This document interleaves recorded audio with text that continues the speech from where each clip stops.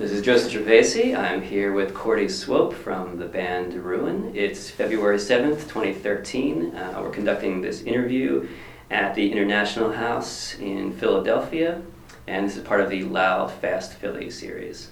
Hi, Cordy. Hi, Joseph. Hi. I'm glad you came out to do the interview. So can you tell me a little bit about your upbringing, where you grew up, something about your younger years and neighborhoods you grew up in? Sure. I grew, I was born outside of Philadelphia in Bryn Mawr, western suburbs, and kind of spent most of my childhood out there. Moved outside of New York for a while when I was younger, and then moved back with my mom and my sister. My father stayed in New York, and sort of thus began kind of the latchkey kid upbringing. And I suppose by the time I got into high school, I was sort of, no one knew what to do with me, so I got sort of, my family wanted to take me out of public school, and they put me into this like horrible boys coat and tie prep school, which I got kicked out of. But as I was getting kicked out, were you behaving poorly in this? Yeah, I was not particularly fond of the whole kind of robber baron class of education, where I remember distinctly having to have all of the student body gather around all boys in coat and ties and say a prayer for Chrysler as it was getting bailed out. So it was like that time. So it was kind of a. So what year is this? Like when? This is like late 70s, 77, like mid to late 70s. Right. So what year were you born? 62. Okay.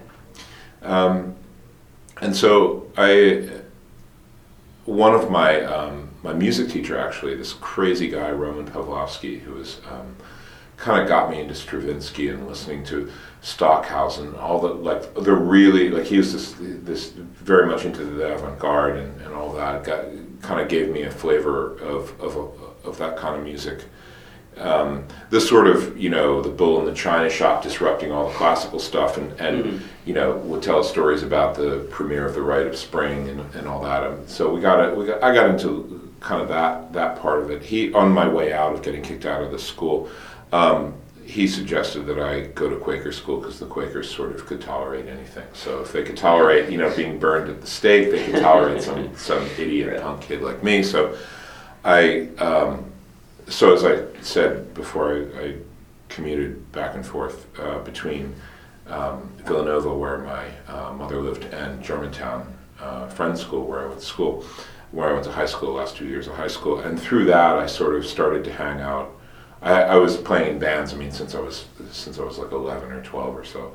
And a lot of my friends were like slightly older, so they would go to the Hot Club and all that. So and back then you could go to the Hot Club as like a 14-year-old kid, and it wasn't a big deal. And I would just go. I wouldn't even go to like drink alcohol. I would just go to with my friend who was slightly older and go listen to bands. I don't know, like incredible bands there. So this is still late. This is late 70s. Late 70s. Yeah. So being a 14-year-old kid and going to clubs, that was kind of I don't know if that's the downfall or the great good fortune, because I understand that that's a little bit more difficult to do, or it became a lot harder to do when I started playing a lot. But I was always in bands, and I was always kind of like reforming and deforming different bands. Now, what sort of bands were you, as a younger person, you're saying 11, 12, so forth, what kind of bands were you? Right. Well, I should go back a little bit. My parents were sort of jazz musicians, so my mom played piano, my dad played upright bass and drums, and so they were always jamming with people, having them over to our house and everything. I think someone's at the door. All right, so sorry about the interruption. Yeah, so my parents, having been jazz musicians, it was very normal to have people come over with saxophones, with guitars, with all kinds of different instruments, drum kits and upright basses and things like that to our house and to play. So it was kind of a normal thing. And when I first started playing, there were like these kids who all wanted to, they were into Kiss and all, like heavy metal and all that shit. So you learn like the side one of I don't know what, Rock and Roll Over or something like that, and you think you're really cool because you can play Detroit Rock City on the bass and do that that kind of thing, like and so like when you're 11 you have nothing to do, and my parents were like, yeah, sure, music, sure, great, here's a bass. And so I took lessons in the local music shop. I took like 6 lessons, and then I learned enough and I just didn't want to take lessons anymore. So I just started to, and then I met up with this guy named Doug, who was a classmate of mine, who was, it's always like the older brother who leads you into this thing. And so he had older brothers who were like into, they were sort of into like the Lou Reed, Bowie, Iggy, Stooges kind of thing, and they were like the total degenerates who were like of the town, who had like the dad was like this he was like an aeronautical engineer, and they had this gigantic house, but it was like completely sort of decaying in this really really kind of elegant way, and we'd sit around and smoke dope and listen to the Stooges and like try to play all that stuff, and so my friend Doug and I formed a couple of bands together. We played.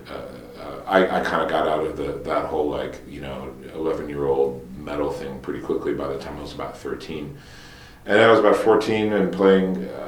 14, 15. We'd gotten a couple of friends together. You kind of meet the people who are all the outsiders very quickly, because everyone back then anyway were all totally conformists. They all sort of like were, trying to grow up and be something or whatever it was they were trying to be. And we, you kind of found the people pretty quickly who didn't give a shit, and banded together and all that. So, and everyone sort of had their own little take on everything. So, we would play like, we connected with this one guy, this very dear friend of mine, Doug, and this guy Sean are still very dear friends of mine. And he was really more into like power pop, but like weirdo, stuff. Like he was into Cheap Trick, which was like a big deal for him. And so we all kind of, and Rocky Horror and playing all that stuff. And it was basically sort of a journey through all that. And the way that it worked was that we would sit around and listen to records with our instruments and figure out how to play all that stuff. Mm-hmm. And then eventually, after a while, we started writing our own things and mixing that stuff in. So there was a very fluid time. You just got a lot of time when you're that age, And you don't care about football, or you don't care about, I don't know, whatever people care about when they're that age. So we started playing, and we would play like in the high school gym at a Wednesday night talent show, or we'd play it like at a party or wherever we could play, and then and sort of people would kind of scratch their heads and go, yeah, whatever. Like it wasn't even because they couldn't even decide, because we were just learning how to play, so we probably sounded like shit. So it was really good to be bad, like for a while, like to play like really badly. And it wasn't until we actually spent one summer just kind of like, my family had gone away and for like a month, and I was like 16, and we'd set up the drums, we set up all the amps, and we just rehearsed every single day. Like every single day we played for like 2-3 hours a day, 4 hours a day. And it was just this rotating cast of people coming in and out of the house, and finally we started to sound like something. Somebody brought a fairly decent 2-channel cassette tape recorder. We made a tape. These were cover songs, or were these? No, these were our own. Original songs? It was the point. I mean, we would do like the odd weirdo cover, something kind of strange, like cover some lullaby and play punk rock or whatever. But then at that point, and this was like I was about 17 or so, the drummer I was playing with, who's still around, this guy Dave Bass, who's like one of the most phenomenal drummers I've ever played with before or since. He's still here in Philly. He plays in a blues band, and I had a long kind of playing career with him, even before Ruin. And he used to go to the Hot Club a lot, so he took the tape, played it for Dave Carroll, who said, "You guys are opening for the Mutants next Thursday. They're in town from San Francisco." We're like, the Mutants, holy shit, So we're like completely paranoid. So we rehearse another like 5 or 6 hours, and then we go on, we play it, and Dave Carroll was so wonderful. He's like, "Look, you guys are awesome. We're called the Ecstatics, was the name of our band." He's like, You guys are great. Just go out there, play 20 minutes. That's all I want out of an opening band. People are here to see the Mutants, but you guys are gonna do really well. He gave us like a Friday night opening slot for the Mutants, and we were like, holy shit. So we go out, we play, we do really well. People were like applauding and going nuts, and like, because they're all like, amped up, and we're just like, oh man, this is great. So this is at the Hot Club? This is at the Hot Club, yeah. So we played the Hot Club a number of times. We played with the Speedies, with the Mutants. We played with, I'm trying to think. We played with the Speedies a couple times. Like it was always opening, it was always two bands, Friday and Saturday night at the Hot Club. Very simple. It wasn't like this like 8-band kind of extravaganza. Mm-hmm. And we would hang out there a lot. We would saw, I saw Patti Smith there. I saw like, all kinds of people there. And now, was the club mostly having sort of punk, new wave shows? Completely, yeah. Okay, yeah. I mean, there was a whole scene, and and kind of publicity back then at the Hot Club was sort of consisted of, you want to get your band to be big, talk to this person. And so I was like, okay. So I call up this woman. I can't even remember her name now. And she's like, well, you want this person on the guest list, this person. So I'd like put all these people on the guest list, and then I wouldn't know who the hell they were, and they would probably just come and like drink or whatever. But yeah, it was kind of like that was the scene, and these were all people much older than me, in their 20s. Right.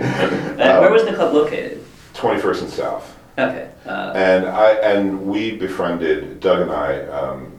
And we went through. It was mostly the nucleus was Doug and I, and then we had there were people who go off to college, or we just like we didn't want them in the band anymore or whatever. But it was Doug and I basically doing this band called the Ecstatics, and Dave Bass, this guy Dave Bass is drummer, and we befriended like the doorman Timmy and Bobby Startup and Dave Carroll. I mean, those were the three guys who we interacted with all the time, and kind of developed, good friendships with, and I mean, to this day, Bobby is probably the only one of them I really sort of kept in touch with. Dave sort of went, I'm not sure what happened to Dave, and I'm definitely not sure what happened to Timmy. Is Bobby in Philadelphia? I think he might be in Jersey. I don't know, but he was around up until maybe relatively recently. He came out a couple for these punk reunion things, but I haven't seen Bobby in 10 years or something like that. But those guys were the ones who sort of kept us connected. And I think like what was also interesting in going to shows was that, and this carried through to like Omnis after that, where I played a lot. Where was that? Omnis was at 9th and Market, and it burned down under mysterious circumstances, and then to Eastside Club, the McKenna Club, was that the thing about Philadelphia, I think that I realized in retrospect, it didn't really, I knew it back then, but I didn't realize the impact it had, is that all the bands from England would come over, or bands from the West Coast or whatever, from someplace else. They would come and they would want to do their thing in New York on a Saturday night. And where do they play? And they usually weren't allowed to play like, New York right that same night. So Philly was the perfect place. Mm-hmm. So as a result, we got all these, all the bands you would see in New York, we'd see them the night before, or open for them. So like Killing Joke, PIL, all these bands from England who were doing interesting stuff, who were sort of like, who were kind of, Susie and the Banshees, all those bands that were sort of like the quote unquote punk scene were kind of, would come over and they would play here, and we would get to play with them, and we would in many ways get to spend probably more quality time with them than had we been based in New York, because they have like all the press all over them, they have like all the, it's a big production, right? So it was interesting because I really got the chance to this is leading up to being in Ruin, was that I had already had the chance to see very very up close, like how different bands, how they played, how they managed their gear, how they managed their tours, how they managed their, their like what they did, how they. Right. So you essentially knew how the infrastructure, the whole the process worked. Yeah. Into it. I learned it really young. I mean, I was like 17, 18 years old when I was seeing most of this stuff, and and being friends with someone like Bobby, or who would like if there was a band I particularly liked, I mean, I could go like, help out backstage or whatever, or like if I wasn't playing, So it was a real like apprentice kind of atmosphere, And the thing about the hot club world that I think, and it carried through, and this is a characteristic of like a nightclub scene, this is long before All Ages, was that there was a kind of like there was a sense of like the older brother sort of people looking after the younger kids who were really super interested, and like just giving them something to do because they were just so like, you go and you get blown away by stuff, Yeah. And we all like had our moments, right? When we're 15, we go to a concert and we're just blown away, right? We're just like completely, for me, I mean, I think I was like 15 and I saw the Jam on the Modern World tour, and I was just completely like, oh my God, this is what I want to be when I grow up, kind of thing. Like I couldn't stop listening to it. So yeah, we've all had our moments like that, and that was kind of like the early sort of days, I suppose, for me anyway. Mm-hmm. Did that band record your band at the time? Ecstatics, yeah, there are like 6 songs. I think Dave has them. He has them in his place, and the songs that we had. Let's see, the best version of that band was me, Doug, this guy Dave on drums, and this guy Ron Gonzalez, who is the older brother of this guy named Miguel Gonzalez, who played the Sadistic Exploits and all that. And Ron and Doug had gone to like alternative high school together at somewhere out there, and Ron was an amazing guitar player. Like he was, kind of virtuoso type. He went to Berklee School of Music and then like dropped out because he didn't want to play the guitar anymore because it was like it totally ruined it. And he started playing drums in Swans in New York. He moved down to New York and all that afterwards. But he was still playing guitar. It was like we're like the last band that he played guitar in. I probably like in 6 months of playing in a band with him, I learned more about music than like music, how to play than being with anybody. And we wrote some kind of fairly intricate stuff, but it was very much like, sort of, post-punk, but pretty like hard. It was kind of like Buzzcocks meet Pills, something like in there, a little bit more sophisticated than just like, pounding it out. Now, in recording, was there an eye towards release? Did you want to put out an EP or something? There wasn't an eye toward. I mean, there was an eye toward just documenting this stuff on a cassette so that we could listen to it and go like, oh, that sounds good, or that sounds like shit, or oh, what if we did this?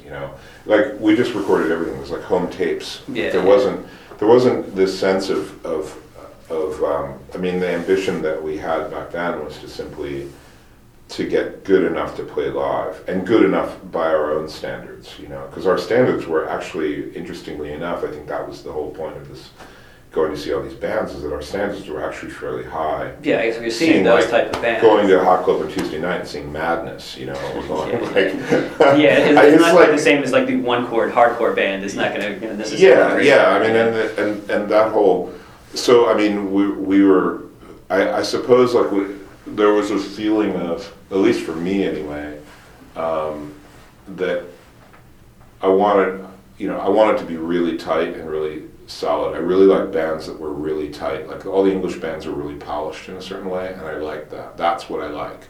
To this day, I still like it. I like the sort of bands that kind of like flail around, thrash around. I mean, some of them are if they have some other thing that's imaginative, that's fine. But I usually don't like the kind of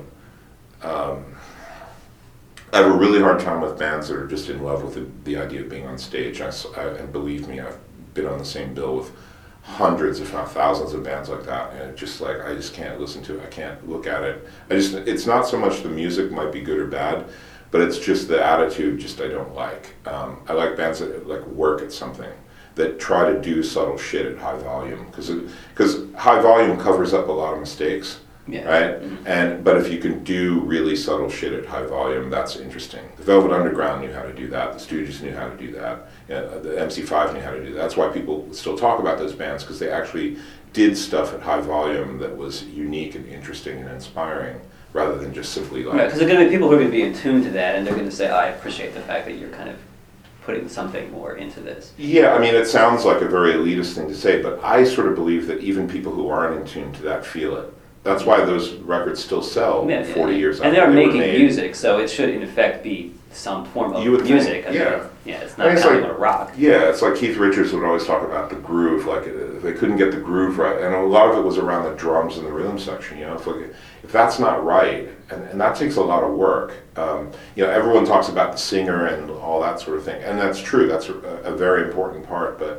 But it's kind of like the if you don't have like some sort of some sort of way in which the body responds to this stuff that is unique or interesting or compelling, then it's kind of like, I don't know, I just find it's a waste of 20 minutes or 30 minutes or however long it is, and it's already challenging enough to your ears to go into a space where people are flying around and listen to that. It's great, and Pure Energy is great, and I get nothing against it, obviously.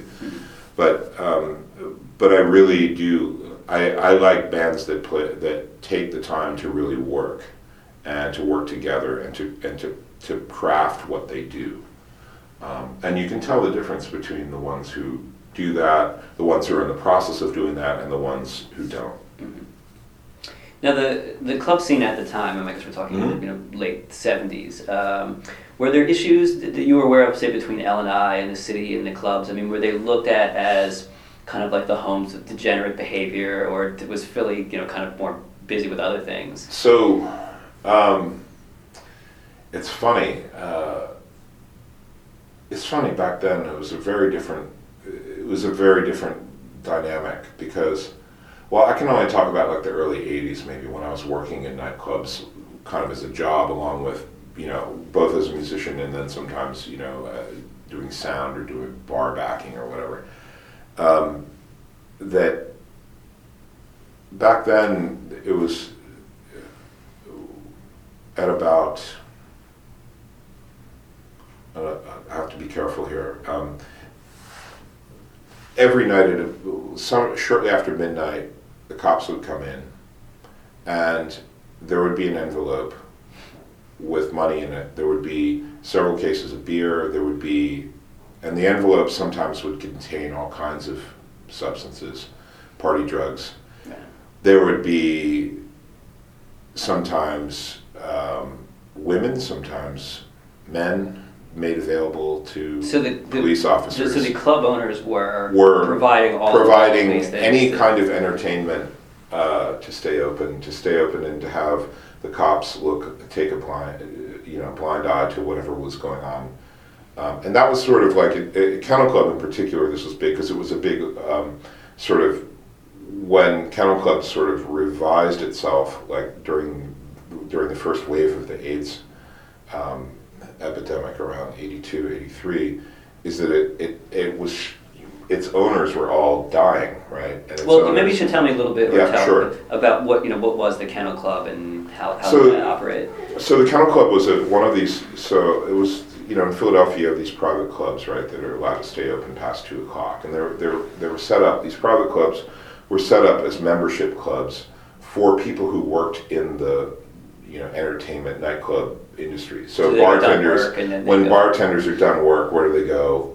So there was like and a lot of that was in the 70s anyway. In early 80s, there was a big, there was like the big gay scene of these clubs where you could dance like till 5 in the afternoon. So the next day or whatever it was, and these private clubs, getting a membership to them, the bar got lower and lower because these people, needed to blow off some steam, and they wanted to blow off more and more steam. And so this whole kind of the bathhouse scene and all that sort of thing, which was Kennel Club, was called Southeast Men's Club, SMC.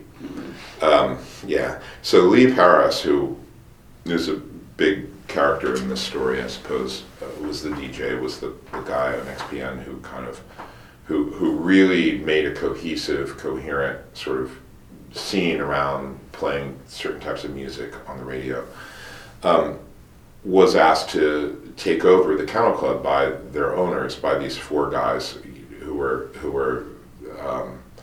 kind of getting out of that whole business because they were dealing with their own health issues, and because nobody was going to into that kind of an environment anymore because of the health risks.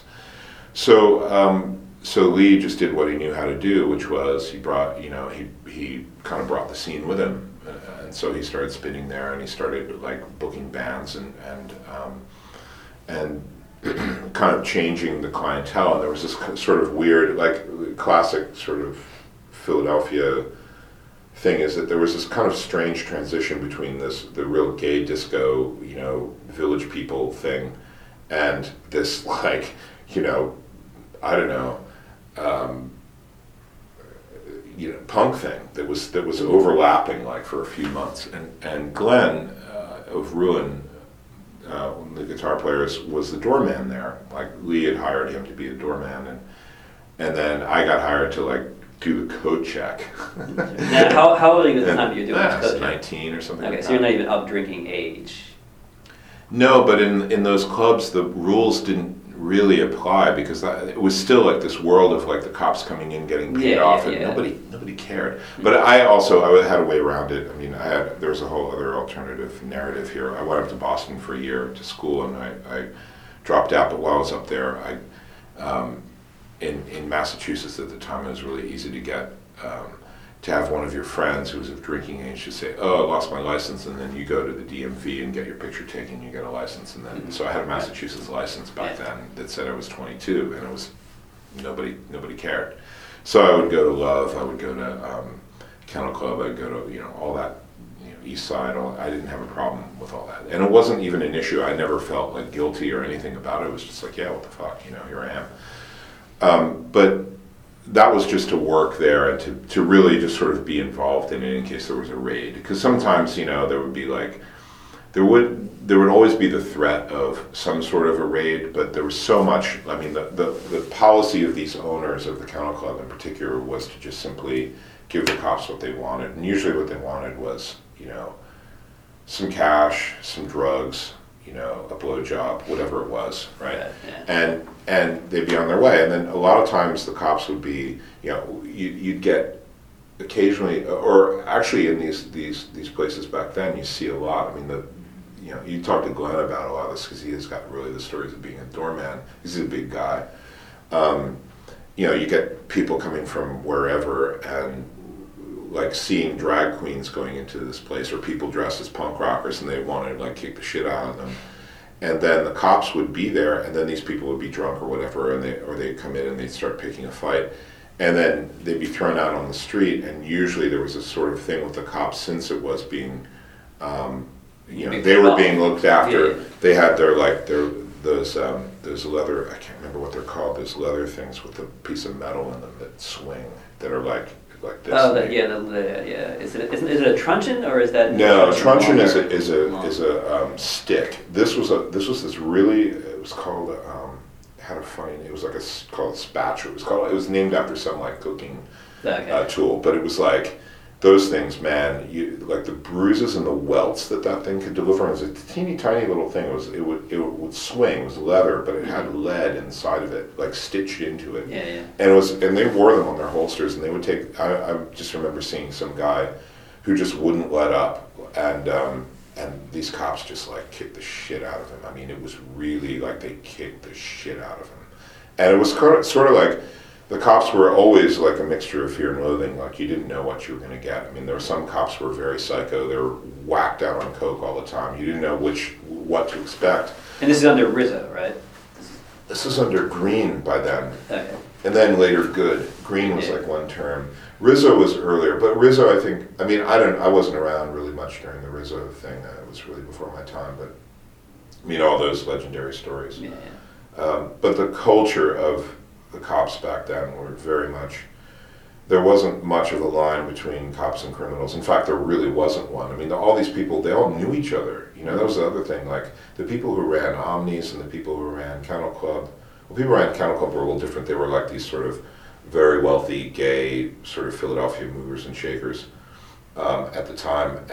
But the people who ran like Omnis and all that, and to an extent Hot Club, I think they'd all gone to the same high schools as these cops, and so they all knew each other, and they all kind of, they all sort of, it was an ecosystem. It wasn't just us versus them. I suppose as long as the money and the drugs are flowing to those who want them. Yeah. And, They were in the entertainment business, and nobody really, I mean, it wasn't like this scandalous thing where, you know, somebody was going to write an expose on it. It just didn't. I guess maybe there wasn't a 24/7 news cycle to feed either, or whatever. But yeah, it was just a very casual sort of arrangement, I suppose. Yeah, I suppose if it had always been like that, then people would just assume that's just the way that it goes. I mean, there's no reason to think otherwise because you've not seen anything, you know, to the contrary. Yeah. So there wasn't this big pressure on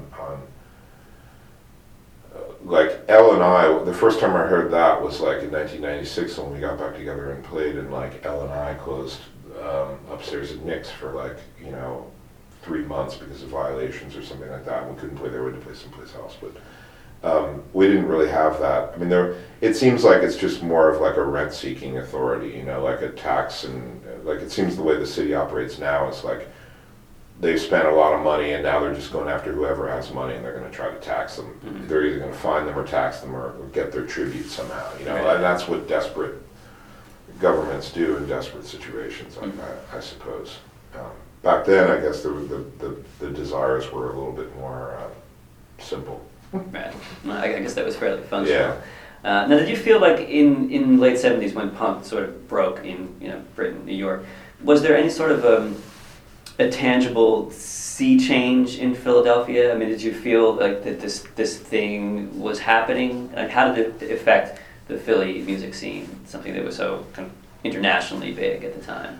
I mean, I think for me, being a kid in high school, that I didn't really know what the scene was before. I mean, all those older people with like long hair and stuff, and who were, I didn't go to any of those bars. I didn't go to any of that or any of those concerts really. I mean, I'd go see the Rolling Stones at JFK or something, but it wasn't like that. Wasn't really, that was just sort of like popular culture in a way. It was something else, and it was very distant and very removed. So I didn't really know what. You know, I didn't know what happened before, because like when punk came, the main thing is that it was happening in small venues, and that it was happening in venues where you could go and you could actually be right there and watch people play and, you know, get into it and not have to pay and stand in line and go to some like football stadium. Right. And that was really the immediacy of it, I think.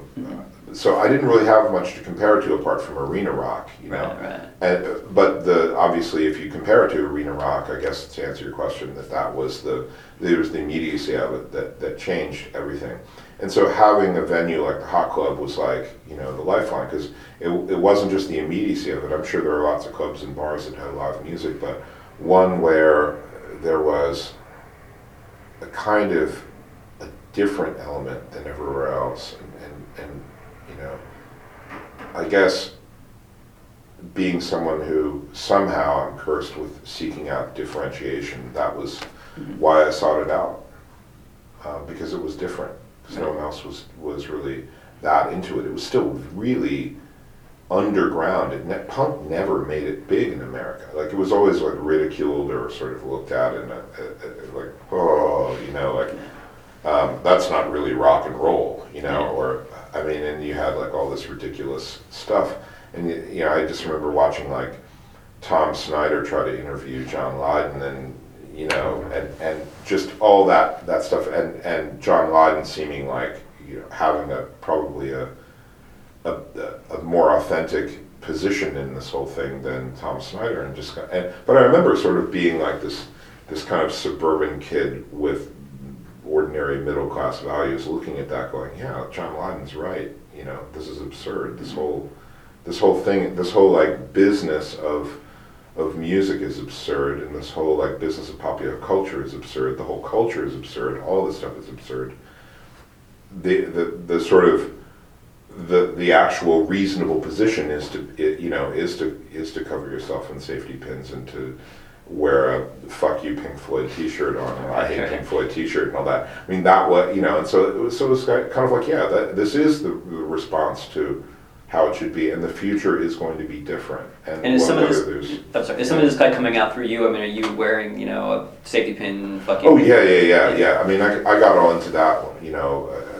I'm not sure when. when that started happening. But it was also sort of like, it was more liberating. It wasn't sort of something, the thing was, like, the impulse was always to be like these people. And I, and I guess, like, from a musical standpoint, I copied all the, how they played, but how they dressed and how they acted and stuff, I sort of felt like that was just my own thing.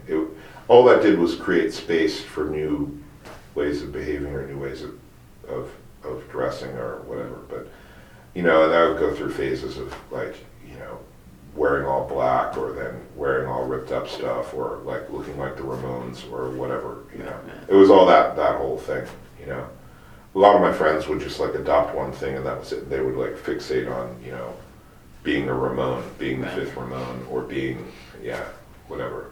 Did you get the feeling that you were part of like a significant cultural zeitgeist at the time, that this was the thing that was happening now, in these years, and that you were a part of this? Akin to, say, if someone were, politically active in the late 1960s, this is the thing that's happening here, a decade later. Do you get the feeling? Yeah, I think actually there's one little aspect to that I would say. I would say yes, and I would say that the two, at least what I understand to be true about people in the 60s, doing nonviolent stuff or whatever, or the civil rights movement, and that, which you can't compare like the motives or whatever, but I would say that in terms of, like, I wasn't part of the 60s thing, and it's hard for me to compare, but the thing that I noticed from people, like from their writings at the time and when people talk about it, is that they believed the revolution was around the corner. They believed that the future was going to be different. And I think certainly, regardless of whatever anyone else says about the punk scene, we all believed that we were creating a different future, or that the future was going to be very different, and that mainstream culture was eventually going to be different than how it had been for us, and that we were somehow at least in a space of possibility, if not defining whatever that future was going to be. Yeah, so there's that very real sense, I think. I don't think anyone would have said it that way then, but that's certainly how I felt back then. And it really did feel that way. And, there's largely a sort of a very nihilistic thrust to the early punk scene, kind of a musical scene or cultural scene in opposition to the mainstream. Mm-hmm. How do you think that kind of gelled with the creative thrust forward? Like, we are going to create something else, not merely destruction, not just a fuck you, the world sucks, but also a kind of moving forward with ideas to create things. Well, I can only answer from my own experience, and that is that I sort of, the nihilism thing was necessary in order to kind of dismantle all of the kind of rock bullshit and cultural bullshit that had been erected since the 60s, right? And so that whole streak of nihilism of I hate Pink Floyd, I don't really hate Pink Floyd. I mean there's some shit that's all right, but it's kind of like all that pretentiousness and all that ponderousness and all zero. that blind devotion, it's like, I always liked Aerosmith and Led Zeppelin. I just hated the people who followed them because they were just like angel dust smoking idiots, right? Right. So it was that kind of, so the nihilism was really good for like stripping away at a lot of the pretense that I think many of us found distasteful or just hard to kind of like embrace. Mm-hmm. And at the same time, I think personally, I followed like my own sort of nihilistic path when I was about 20, I suppose. Like I just got into like a really, that place of like lots of drugs, lots of weird situations and weird scenes and weird arrangements and that sort of thing, until I just wanted to see how far that would go, and then I kind of snapped out of it. And realized that, and that coincided around the time where I started to, I was living in Boston and I was in school, and I had the Bad Brains used to stay in my dorm room, like HR and Gary and those guys and Daryl and Earl dear guys. The Really. room is probably still stoned from them being in it. Oh man, I mean stories The of walls getting green getting still. getting big puritanical Boston straight edge guys stoned with the bad brains in the back of the van. I guess if they're gonna go with any band. Oh man, I know where all the skeletons are buried in the whole straight edge scene up there. But the Boston thing was cool because I was also in a band that was working all the time. I was playing every night. It was like in this rockabilly band, sort of as an extra, playing guitar and sax because I knew how to play sax. And but then I was playing in all these other bands, these side projects and stuff. And so once I started kind of getting into that music, but it was really sort of just because I was friends with these guys that then I was like, okay, I'm going to move back to Philadelphia and like just see what happens because I don't want to live in Boston any longer. And it was like I was in this very had I stayed, I probably would have gotten into a very bad space, put it that way. So I left and sort of like drew a line under it and moved home, and that was really good because the whole nihilism thing that was good for dismantling everything, I'd like ridden that wave a little too far. In my own personal life, and so I like kind of moved back into a space where I was like, okay, well, what is this world of possibility that we're supposedly going to try to create, and that's where the whole alternative, all ages, hardcore, straight edge, etc. scene started to emerge. No, you're talking about like 81, 82. 82 is when it was like 81. I was in Boston, and then I moved back in 82. And then I met Glenn shortly after that. So coming back to Philadelphia, did you feel that there had been any significant change there, like a sort of a transition towards a more hardcore version of punk, or that that kind of like DIY all ages thing? Did you feel that was kind of coming? It hadn't really hit Philadelphia. I mean, it was funny. I remember when it did because I was here, and so one guy I grew up with, Chuck Meehan, who I'm sure you know. He's on the list. Yeah, so Chuck is a dear guy. Very funny because Chuck and I have known each other since 6th grade. Wow. And we actually, we've done so much have so many weird intersecting experiences together. But Chuck, somehow I ran into him in the city when I just gotten back, and he was kind of like, he was working at some place loading some shit or doing something, and I was looking for a job. So like my whole thing of like moving back was I dropped out of college, so I was like looking for an apartment, a job, a band, and maybe a girlfriend. It's like I had nothing. So that was like those were my 4 things. And I remember like just sort of when people asked me what I was doing, I said I'm looking for these 4 things. 4 very simple things. Right. And so I talked to Chuck, and Chuck was sort of like, I don't remember, he hadn't formed Wide Eye yet, but I think he was sort of close. And then I remember not seeing him until like New Year's 1982, 1983, when I just met Glenn. And Chuck had started like booking bands. Like he'd started to kind of like look into the whole DC thing, and because when we talked about Bad Brains and all that, and then we lost touch for a couple of months, and then I knew that a lot of the like Love, which had been a club when I was away that I used to go to with my Massachusetts ID, had sort of had problems or not had problems, but it sort of expanded its revenue potential by offering all ages shows. So now, where are they located? They're at Broad and South, okay. Mm-hmm. And they on Broad Street, I believe. And so they had this bar, and then they had this really nice concert stage. And so they used to have like As Love Club, which was after sort of, I think it was after Omni's, before East Side Club, or kind of at the same time as East Side Club. Where was East Side? East Side was at Chestnut Street, 1229 Chestnut, I think is the address. But that was like a real nightclub sort of thing with dancing and all that, and it was like a little bit more legit. But then Bobby started booking all these bands in there, and that was going on at the same time. But that was more of like the sort of it was more of a dance oriented thing. Mm-hmm. Sometimes punk, but a lot of like alternative dance, and Love was like all over the place. It was sort of more in the spirit of the Dave Carroll kind of thing where, I don't remember who used to book it, it was like Marty Watt or somebody like that. They had like Jamaluddin Takuma one night, or they had, you know, the Philly bass player, the guy who played like the, you know, the awesome like jazz, like funkadelic sort of style bass playing, who was really awesome at the time. And then the next night it would be like the FUs, and then the next night it would be, you know, some other like sort of ponderous reggae band or something. You know, it would be like all over the place, right? Like all over the map.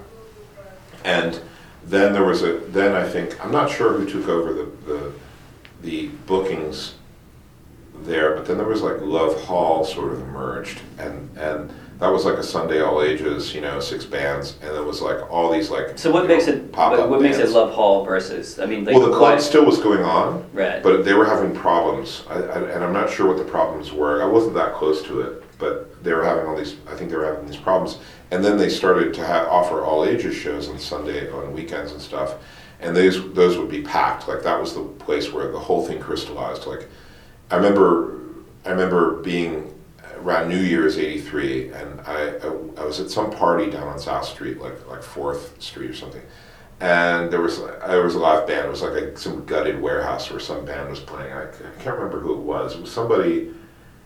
I want to think it was some Midwestern kind of like sort of punk hardcore band, and I remember Chuck introducing me to Neil, whose name is, I guess, Jackal, Wide-Eye. Yeah. And Neil was just this sweet kid. He was really, really nice guy. He was one of the nicest guys. I to this day, I really love Wide Eye. I really do. Like one of my favorite bands. And Neil and I were like, I think we're watching these guys, and they were pretty good. And we were just like, and I remember we turned to each other and we're like, man, 1983 is going to be a fucking awesome year here. And I was like, and we were like, yeah. And then shortly after that, because I had already started rehearsing with Ruin, they had a band before, and then the 2 guys had dropped out, and so they didn't have a bass player, they didn't have a singer, it was just Glenn and Damon basically, and so we had been rehearsing at that point, and then Chuck booked us in the Bunny Drums space at 5th and Columbia called Funk Dungeon, where that band Bunny Drums used to live and work, and they would do like a rent party basically. They would just have a big party, people would pay $5, they'd pay their rent. Yeah, that's how it worked back then. And so he asked us if we'd be ready to play, and we're like, yeah, sure. We didn't have a single song together. We didn't have anything, and so we had a gig before we actually had the band together. But you had a name though. I mean, it was Ruin was already there, but we didn't have actually the personnel. We didn't have Vasco. We didn't have me. We didn't have, and so Glenn said, yeah. And I was just starting. I had one rehearsal with these guys. I don't even think I had had a rehearsal. I was just talking to Glenn. And so that's when that moment with Neil, and then we rehearsed, like, it was like typical Paranoid thing. Like, we had this awesome rehearsal space at the Wet Spot at 12th and Arch, and that we rented for like $50 a month or something. And we put all the gear in there, and we just rehearsed like hours and hours and hours at a time, just like working out all the stuff. And we were able to drag Vasco away from the band that he was in. He was in a band. I was in 2 bands at the time that I quit to do this. Mm-hmm. And so we all just sort of got together. We said, all right, let's just do it and see what happens. So we did it. We played this show.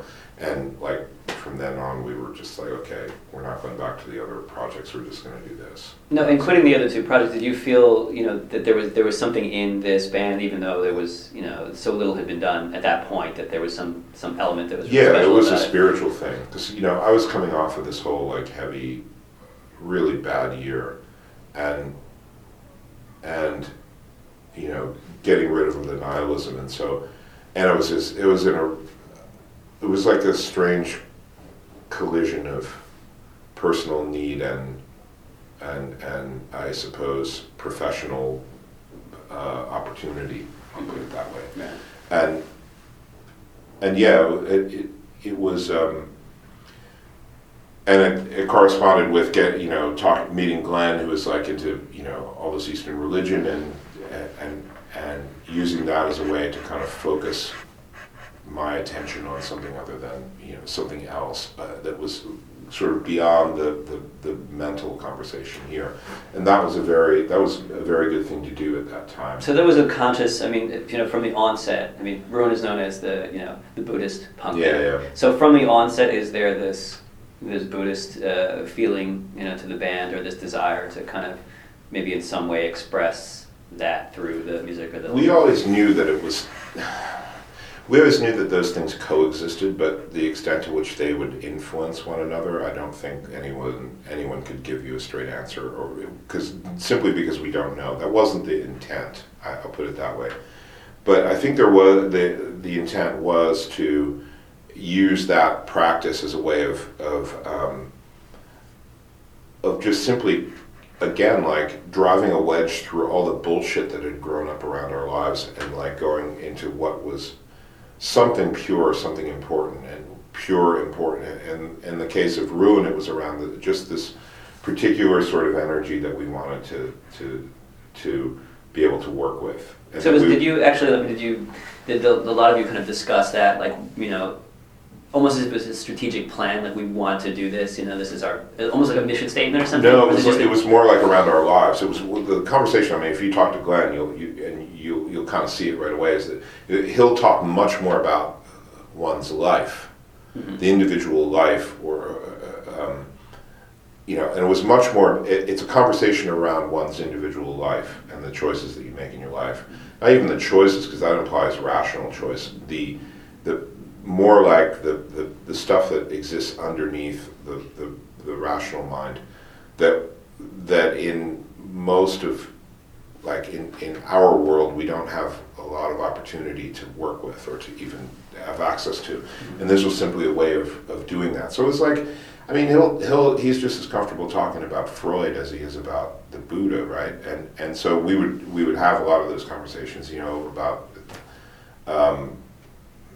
phenomenology and Buddhism and all that. Like that, it wasn't like a doctrine or a dogma or even a plan. It was more like, my life is fucked up. I don't have these four things, right? An apartment, a job, a band, and a girlfriend. And the way in which I'm living, like even if I had those four things, would I even be, would I even be satisfied with that? Or would I even feel like I'm the next four things that I would want, and the next four things, and the next four things? What does all that mean? What's all that about? Life is a lot bigger than wanting four things. And yet we're determined, we're sort of bound by those four things. So it's a conversation about that. Mm-hmm. So it's stuff that was much larger than the band, in a way.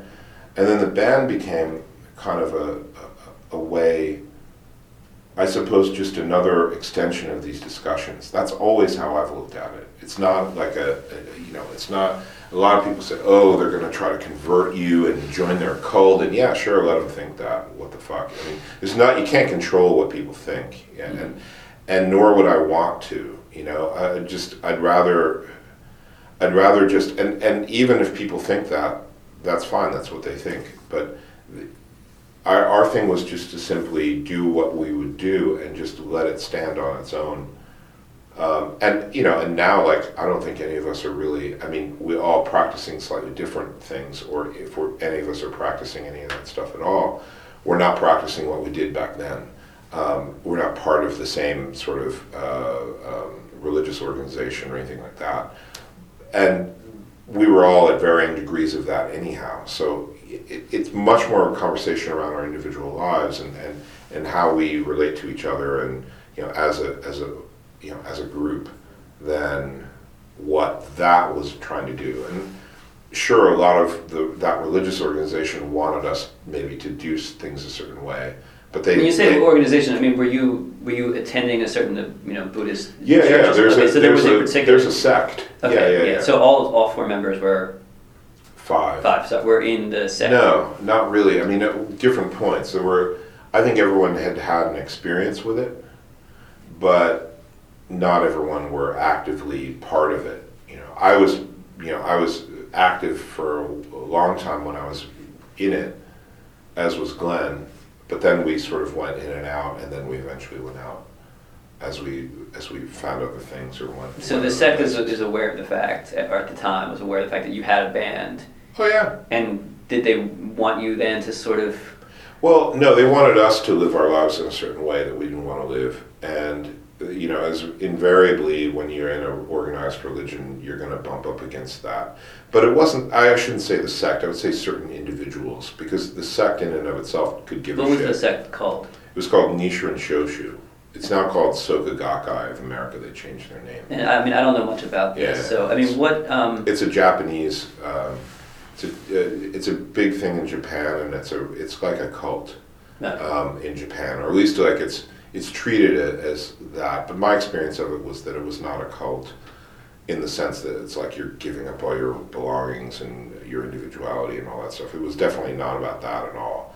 But there were people in it who sort of wanted to play out their own power trips and stuff, just as there are people in business or any other walk of life who do that. So, because people are people. But at the time, it was a really great way to focus the conversation around life, around something larger than just music. Because that was the thing, because going back to maybe the original question around when we dropped out all the other musical projects and focused on this.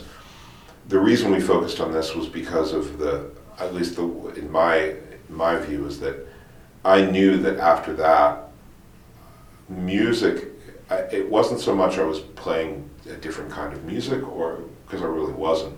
And it wasn't so much as that I was like a musician anymore, because I wasn't. Music was one instrument of expressing this kind of purity that I wanted to go after, like in art and in life. And music is one thing, handing out like literature or weirdo little posters and stuff that we would do would be another thing. Or doing weird shit with a performance, like giving people sparklers and turning out all the lights and seeing what happened. Or dressing in white. All that stuff was like all sort of interventions that were just trying to express something that was not about, it wasn't about us trying to get people to believe something or to behave. Maybe it was to challenge maybe the conventions of the format that we were in, like the punk format, the playing shows, to go do your sound check and then to come back and and to like play your show and to package it and produce it and promote it and to go on tour and to make records and to do all, and we did all that shit, but it was kind of like we wanted to do it in a way that was, we wanted to use all that as an expression of something else, this dialogue that we had, this communion that we had as people, that we were able to kind of relate to one another as people. And we were trying to create and the band was just one venue for that, I would say. Because after that, after we disbanded, I had a lot of offers to play in a lot of different bands, and I could have gone on and been a musician, but it was just like there was no way that I was going to be a musician after something like that. It was just like, it was what that was sort of beyond. It engaged my entire life, not just my musical life. Mm-hmm. If that makes any sense. No, that's about as close as I've ever been able to come to describe what that was about. That relationship, anyway. Mm-hmm. This is certainly sort of unusual for any band of any time to have such a heady and very spiritual approach. But I think especially then, and coming out of the punk scene, it must have seemed very unusual because there really wasn't that sort of. Well, you had Bad Brains, you had Cro-Mags, you had bands that were like, you had all the straight edge bands who like had they were all searching for this kind of. To me, like all those Boston straight edge bands were like, they're the Puritans revisited. They were really trying to kind of, they're all in some way, like Minor Threat even, they were trying to clear away some shit that had grown around something that was pure that they loved. And I think that the most successful sort of the DIY movement were those who tried to do that, I would put us in that category maybe more from an artistic point of view, not necessarily from a business point of view, but there were bands that were really good at both doing it from an artistic and a business point of view, and I have great admiration and respect for that. There are other bands who are just sort of like, let's get shit-faced and play really fast. Okay. That's great, if they're good at it, great. But I think that time bred a lot of these bands that were that period of like the early 80s where there was that pivot point away from punk and certainly away from post-punk into this into this like quote unquote hardcore or world was there's this, I look at it as a quest for purity somehow, purity of expression, purity of something, you know, of just like putting all this shit aside. And like aggression is like one, it's like one sort of thing that floats on the surface all the time, because people you can totally imagine, like I just look at a lot of the guys who come to our shows, they all had like lives where they were working in some shit minimum paid job or whatever, and they like dealt with people all day who were just like full of shit, and they were usually the smartest people in the room often,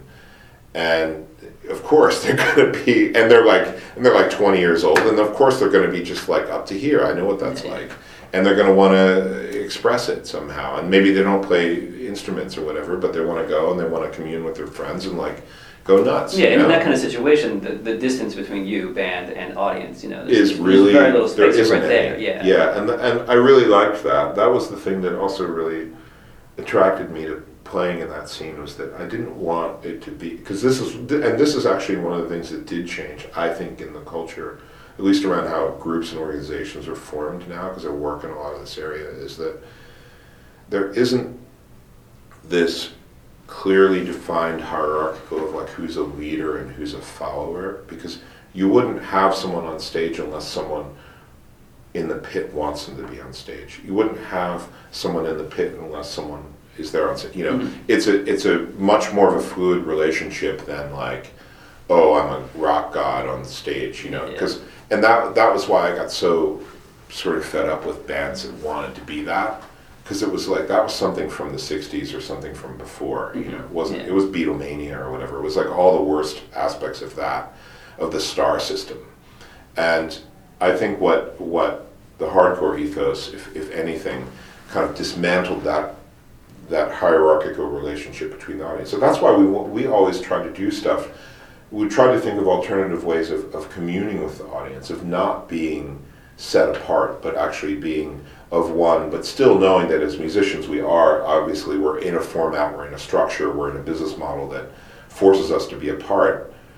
But that's why that's part of how the White thing worked out really well, is that yes, we're apart, but we're just reflecting. We're not trying to take up space and and build monuments to ourselves. We're just trying to reflect back what's going on. And you feel that Philly was pretty responsive to that?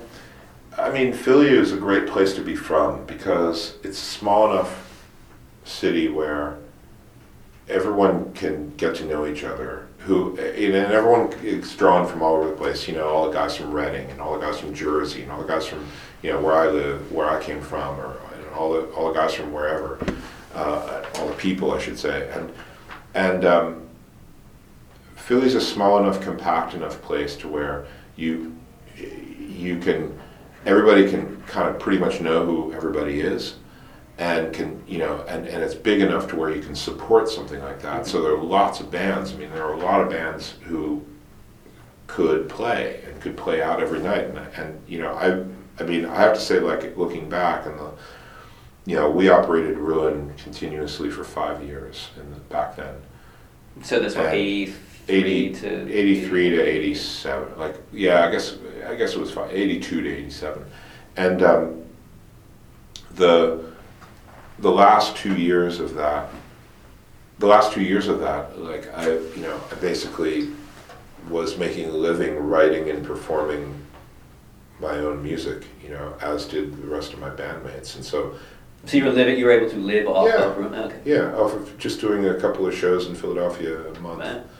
And it was just very much, it was kind of like, we could play, we could tour, we had, of course, like, more and more demands. We had a manager who wanted us to go out on tour all the time, and and we all had, life gets in the way and all that sort of thing.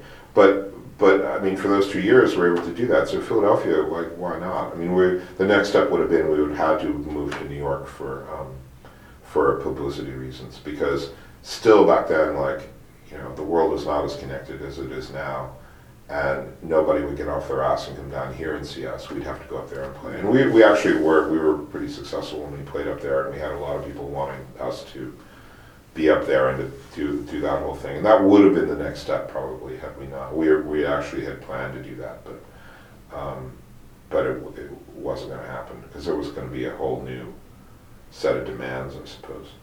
But so you recorded 2 records in that time, 2 LPs. But did you record EPs as well? Yeah, we were on a couple of compilations. We're on like this flexi disc from Terminal Magazine. I remember in the very beginning.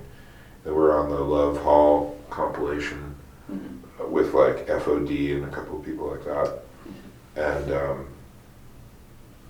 we did there were a couple of cassette compilations. We released a few like single cassette things. But yeah, then we did the 2 studio albums. Yeah. So you toured through the U.S. So I imagine at the time, clearly pre-internet. What was the infrastructure like for touring for smaller level independent hardcore punk bands? I mean, it was just all who you knew and who you knew who knew who you knew kind of thing. So we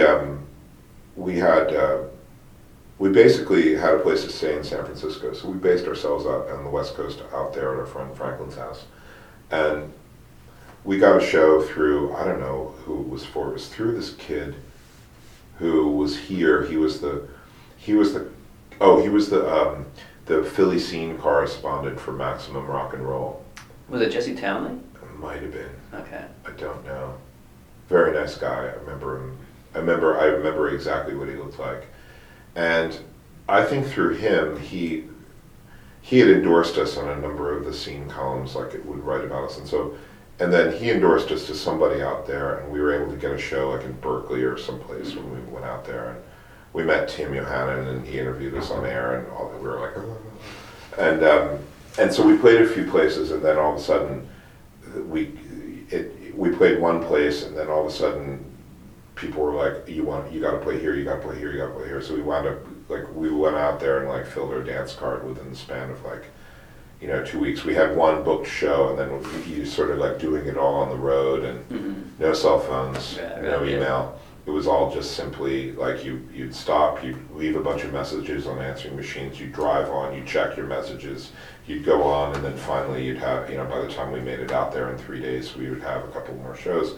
And we played a few, and then we filled up the dance card pretty much, and we played all over the Bay Area, I remember one summer, and down into California, and then down to Southern California and all that, and then which must be great. It was fantastic. It was great. It was really great. Weather, it's lovely. Yeah. And probably a really supportive scene. Yeah, I mean, the Bay Area was really phenomenal. That was home for us out there, for sure. That was definitely home.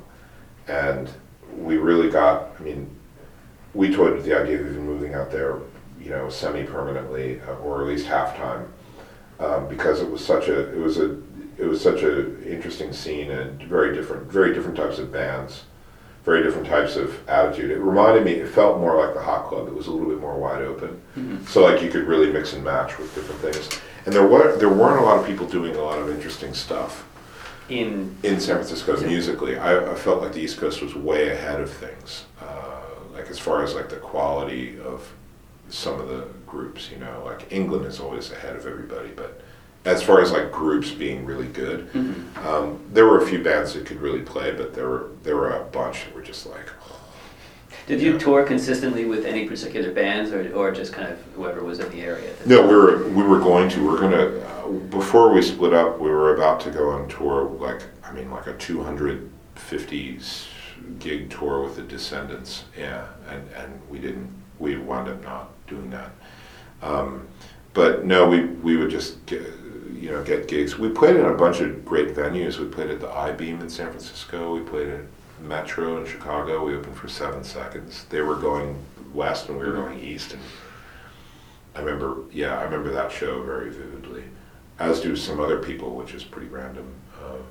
And we played Minneapolis. We played, all that, kind of Michigan, the upper Midwest kind of stuff. Did you have any close relationships with any of the other bands of the era, throughout the U.S.? I think we all sort of we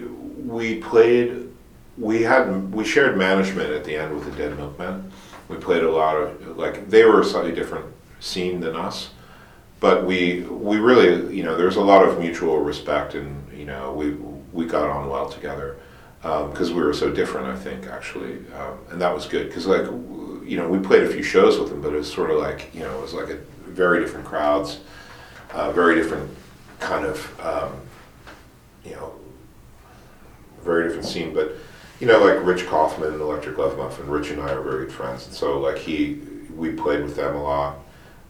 It was more like the Philly guys we knew, you know, but we were not real, we were of the scene, but not of it, in a way. It's hard to describe, because we didn't hang out and kind of do other things like book shows the way Chuck did, for example, or you know, write a fanzine or something. I mean, we were just kind of trying to make our own shit as good as we could. And so we didn't spend a lot of time kind of like making a social scene with other groups. And I think that also, at the time, I think there probably was a political decision that we took, that we didn't want to get into being in a political situation. Because I looked at a lot of those bands like who did that, and they were, you know, they get in the position of being like kingmakers, or they get in the position of being like they can't say something to somebody else because of whatever, and we just didn't want. I think that what wasn't in our temperament, it wasn't in our makeup. Like, we sort of just we withdrew from that sort of socializing aspect of it, like, very deliberately. That was very deliberate, I have to say. Just simply, I think, because we couldn't. There wasn't a lot for us to give. We do our thing. I had my friends. We all had our individual friends who we all still to this day love and adore. And if we go, you know, and, you know, I'd go out and see a show or two every now and then, but it wasn't like, you know, when you're playing it and you're working it and you're playing like all the time, the last thing you want to do is go out and hear more loud music. Because you see all this stuff, you know, through work. I mean, you see, you know, you play, you're on the bill with these people all the time, so you know what they sound like, you know what they are, you know what everything is about.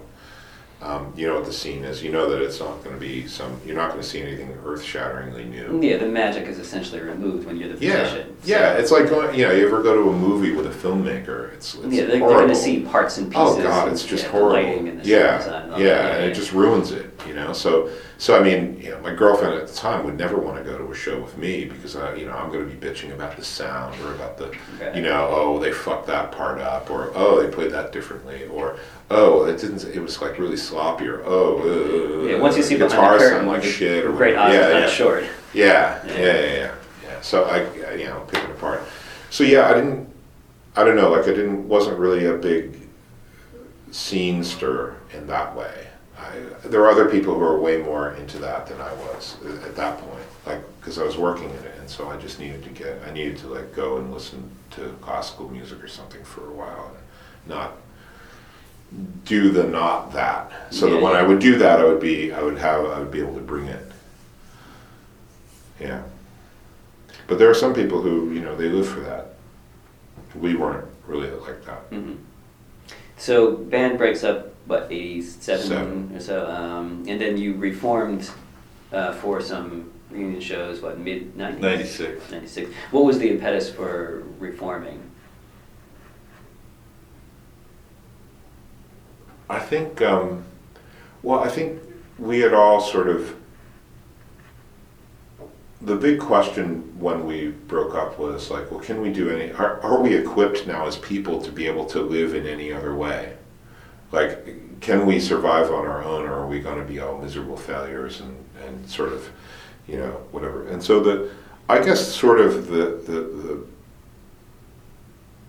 what happened between that time in 87 to 96. Yeah, I guess we should go back to, like, what happens after the band breaks up. So I finally finished college. I traveled a lot in Europe. I got a job. I went to grad school. I got a job. I moved to New York. I worked in the field that I wanted to work in, a creative field, and so I sort of felt like, okay, you know, there is life after Ruin, and I don't need to do this. Like, I don't think we would have reformed had we felt the need to do it. You know, does that make sense? Like had had we said like, oh my God, we have to get back together because it's the only thing we knew how to do, that would have been the worst reason. Like, and that was the thing. Like you can only do something like that if you can walk away from it. Yeah, because otherwise it might be a little sad. Yeah. So if you can or cannot do it, and if you decide to do it, and everybody feels it, and that's the thing. That's why it's so difficult, because you have to disentangle all the emotion from it, and really get at what the essence is. Not make a rational decision, but get at what the essence of what it is and why you're doing something like that. So the impetus was kind of like,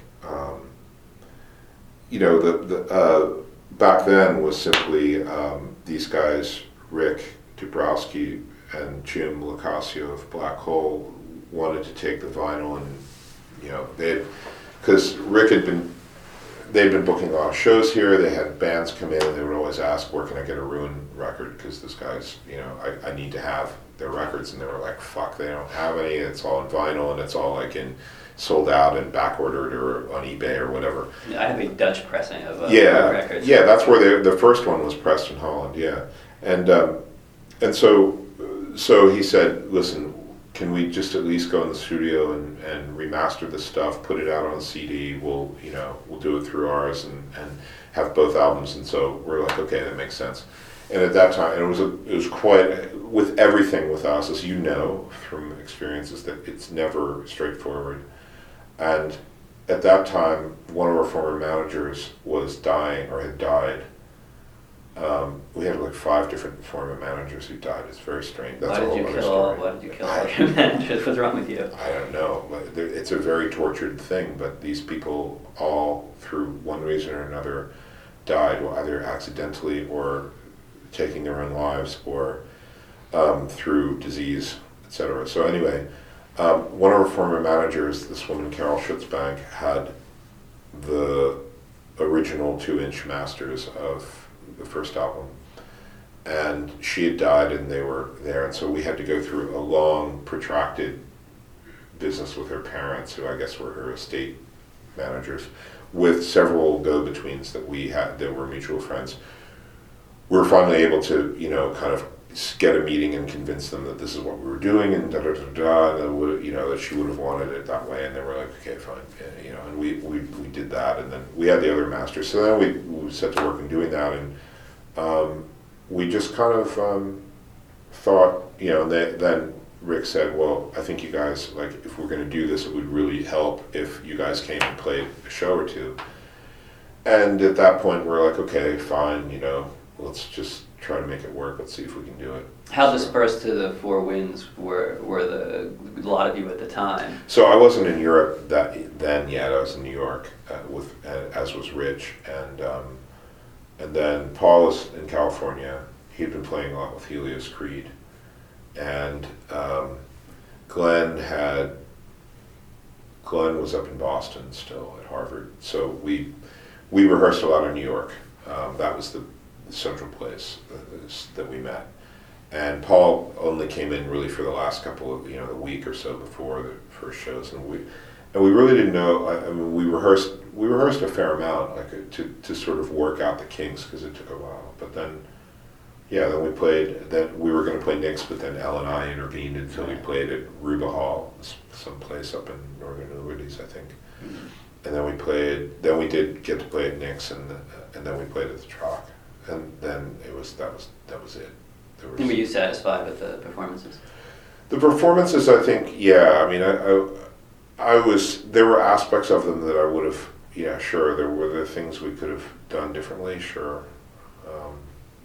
I think the whole thing of like being on a bill with a lot of bands is actually more stressful. I know that it works for some other reasons, but that was the thing we could have done differently. And then the whole business thing with the Troc was like I mean, that was like, I imagine the Troc must be a nightmare to deal with. It's the mafia, and Rick sort of was, who we thought was on our side, appeared to be as though he was on he had other interests in mind, business wise. So all sorts of things happen. I won't speak ill of the dead, but Rick is a whole other story. I mean, I've known the kid since he was 13, sort of brought him into the whole business. But yeah, and so it was kind of like that experience was great to have done it and drawn a line under it, and I think people really were, it was like the right time to do it in a way, and now, who knows? Well, you're here, Yeah. and presumably you've been practicing, right, with the band? I mean, I'm going to tomorrow, yeah, I'll uh, see the guys tonight, and we're going to assemble, all of us, it'll be the first time all of us will be in the same room since back then. And I think there are a lot of different ideas floating around of what we would do. We have a whole bunch of new shit that we're probably not going to, that if we played live, I don't think we would play. I think I'd rather just release it somewhere else. How has that been put together? Remotely. Okay. So, and not everyone has participated because a lot of people have, but different things. So it's kind of like the White Album sort of thing where everybody's sort of a side man. So it's not optimal for collaboration, but we did have a bunch of ideas that we kind of threw together, and now we have a lot of them. And some of them are we could play as a group, and some of them we might not. But I think it's more like there are a lot of people who would really like to see us live. And there's been a lot of like continual demand for that. And I suppose hey, if the Stooges can do it at their age, and they did pretty well. You're looking pretty good, so yeah, yeah. Thanks. Yeah, we'll see. I think it's kind of like a we'll see thing. We'll see what happens. So you're here now. You're practicing, but it's not as if there's something that's we don't that imminent. We're not practicing toward an imminent thing right now. But there are a number of people who've voiced interest in if we do something, they want to help us do it. So we'll see. We'll see what happens. Has there been any thought about re-releasing the records on CD? I don't know, because it seems like all that stuff is now uploaded. It's free online. I mean, it's the typical musical dilemma. It's like, why would you? Well, but you're talking, that came out in what, was it 96, right, Yeah. that CD? I would think that a 2013 remastering of it would probably sound significantly better. Yeah, because it might. mid-90s CD technology, not what it would be now. True. And to make it officially available through iTunes and Right, Amazon and through these other means, I'm sure people would love LP repressings. Yeah. I mean, there's still just such a tremendous market for both collectors and people who want an official way the of getting definitive version. Yeah. There's a lot of, in the last year, Mediafire and some of these other places that were hosting, people were uploading these records. A lot of those links were shut down. So okay. a lot of the means that people would find things that were out of print are no longer valid. So it actually kind of opens up the opportunity to sell them legitimately. So artist makes money, and someone gets something of substance. Yeah, I mean, like Spotify, iTunes, the artist doesn't make anything unless we formed our own record company, did it ourselves, and then we still have to give up whatever some ungodly percentage to Apple. But whatever. I mean, it's but if always you been this licensed way. if you had a label, an existing label. I mean, maybe this is more work than you want to put into it, but it seems to me that these are really significant records that should be heard by more people. And I think that with this technology and with this desire that people have for collectible items, that there's only going to be a finite number of those records that were pressed back in 1980, whatever. I think that it would be there. There would be an interest for it. Yeah, I've always sort of felt like there are a couple of ideas floating around. So there's that one. There's a lot doing a live record because there was always a sense that the records never really got to what we were about live. Although people are always going to want to hear the period recording of the thing. Yeah, that's true. And I don't know that we would, and the big question will be tomorrow night if we can even come close to approximating what the sound is. I have a feeling that we can, because we've jammed in smaller subsets in the last couple of years, and I don't think that changes much. But I guess the other idea was new stuff, or interspersing a few new things, and we've been doing a lot of experimental shit, which probably will live on its own. It's more like movie soundtrack kind of stuff. You can have a little didgeridoo in there. Yeah, it's more like Tom and his electronical musings, taking stuff and then slicing it up into, collages and montages. He has this amazing thing on his he's got a full-on, electronic website, SoundCloud thing where he took it was the I'm Waiting for My Man groove and put it underneath the Archie's Sugar Sugar, like lockstep, same song mashup. Yeah. Brilliant.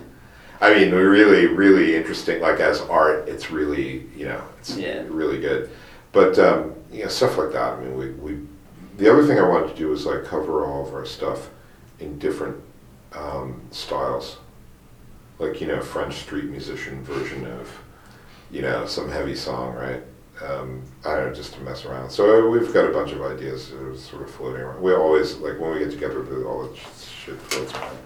But yeah, I mean, maybe we will just reissue the stuff because people only really care about the old stuff at this point. I think. I mean, that's what I've been told. I think that there's a lot there. Certainly, I would say the bulk of the people want to hear the old stuff. I mean, people are. I think they're always going to be curious to hear what's new, but it should be there. It should be available. Yeah, exactly. Because it's a significant. It's very significant cultural icon of a period that is still valid now. And shouldn't only really be available to those who have lots of money to buy a record, which is not necessarily, the youth of America. Right. Who have a better chance of knowing what this thing is now because right. they can just type a few words into their computer machine and it'll be. Yeah. Or the weird thing is like the youth of Brazil. We have all these people in Brazil who are super into us for some reason. That is a very weird thing with punk. I mean, I know this from lots of bands that there'll be Mexico and Brazil. Yeah, there'll be these pockets. Like my brother was in a band that was really popular in Indonesia because somebody got a tape. Right. And that tape was copied by everybody. Yeah. So like they wound up playing in like villages. Yeah. Like literally they're like chickens walking by and like the village elders are standing there and everybody loves them. And they're like they come over as these cultural ambassadors of America where they're very nice to everybody, everybody loves them, and they get paid like 9 cents to perform or something, but so it's these weird pockets that they kind of open up. Yeah. Well, I guess in closing, one of the things I'm getting at in the project is how the ethos, the DIY ethos. I mean, clearly you've moved through all kind of facets of this music thing. And now, 2013, how do you feel that it's still in you? What do you kind of take from your experiences in that underground music? So, I suppose that, I've moved on into kind of this field of in my work. I never asked you, but what is your work? Yeah, my day job. Good question. So I've been working. I went to school and I got a degree in product design later on, a master's at Pratt, New York, and then I worked for Toyota for a few years out of school, kind of taking research that around people, the most basic of which is like trend and lifestyle, right? Subcultures, looking at subcultures, and then looking at how individual people do things and doing it like as an anthropologist would, and then taking that and making meaning out of that in a visual three-dimensional form, like in the design of a car.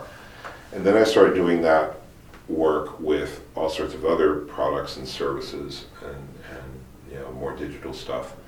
And so now what I do is pretty much that. So I look at people and I help companies kind of create new products and services. Anything that's new, not stuff that they already know how to do, but stuff that they could or should or might be doing. And so it's really hard to do that because the way that industries and organizations are always set up, they're always, as soon as you have an organization, it tends to perpetuate itself like a bureaucracy does, or like anything that any complex organism will like a company will try to create a kind of stasis. Will try to create and that's what ultimately kills it, because it's the parasites in its inside that eats it up, because everyone is interested in the same, and we all know that the world is totally out of control and everything. So I'm interested in the out of control part and figuring out how to help companies stay relevant and meaningful. So within that context, what happens is that the skills that you need to deal with a chaotic world are and make relevant services or products or whatever in that world are very similar skills that I honed when I was in a band, because it's like being married. First of all, it's like being married to 5 people. Mm-hmm.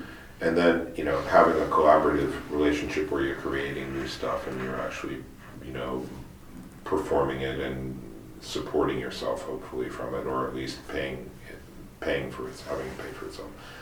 On a very basic, pragmatic level. And I think that had we like gone on and been signed to a major record label or whatever, and then that would have ended, I think I would have been ill-equipped to do what I do now. Because the DIY thing was that, it forced us to look at things very pragmatically and very realistically. That I think that a hair metal band with a big ass contract to blow coke on the piano bench wouldn't necessarily be equipped to do. And I actually have some friends of mine way back in high school who were like that. They were, in LA, and they had the whole thing, and now they're like, they have like big hair and are sort of, struggling. So I sort of feel like it equipped me for how the world really works, both in terms of how you collaborate, but also how, like, what's important and what's not important. Mm-hmm. So that, at least that's what I took from it, and it was really, a self-taught kind of education. I suppose it would help you in a startup. It would help you doing anything like that, particularly managing something like that. Because the individual is going to need the drive to kind of see this, propel this forward, and kind of handle all the different aspects, which I think a lot of people tend to be very distant from. Focus on something really minute. Mm-hmm.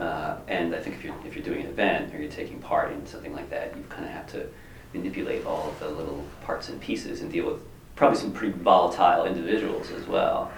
Yeah, I mean, for kind of the playing live aspect, that's true. For making records, it's also there's a very meticulous aspect to making a record, and where you have to really consider every single detail, and you have to consider every single detail multiple times at different levels and stuff. And that was always a really fascinating process and a lot of fun to do.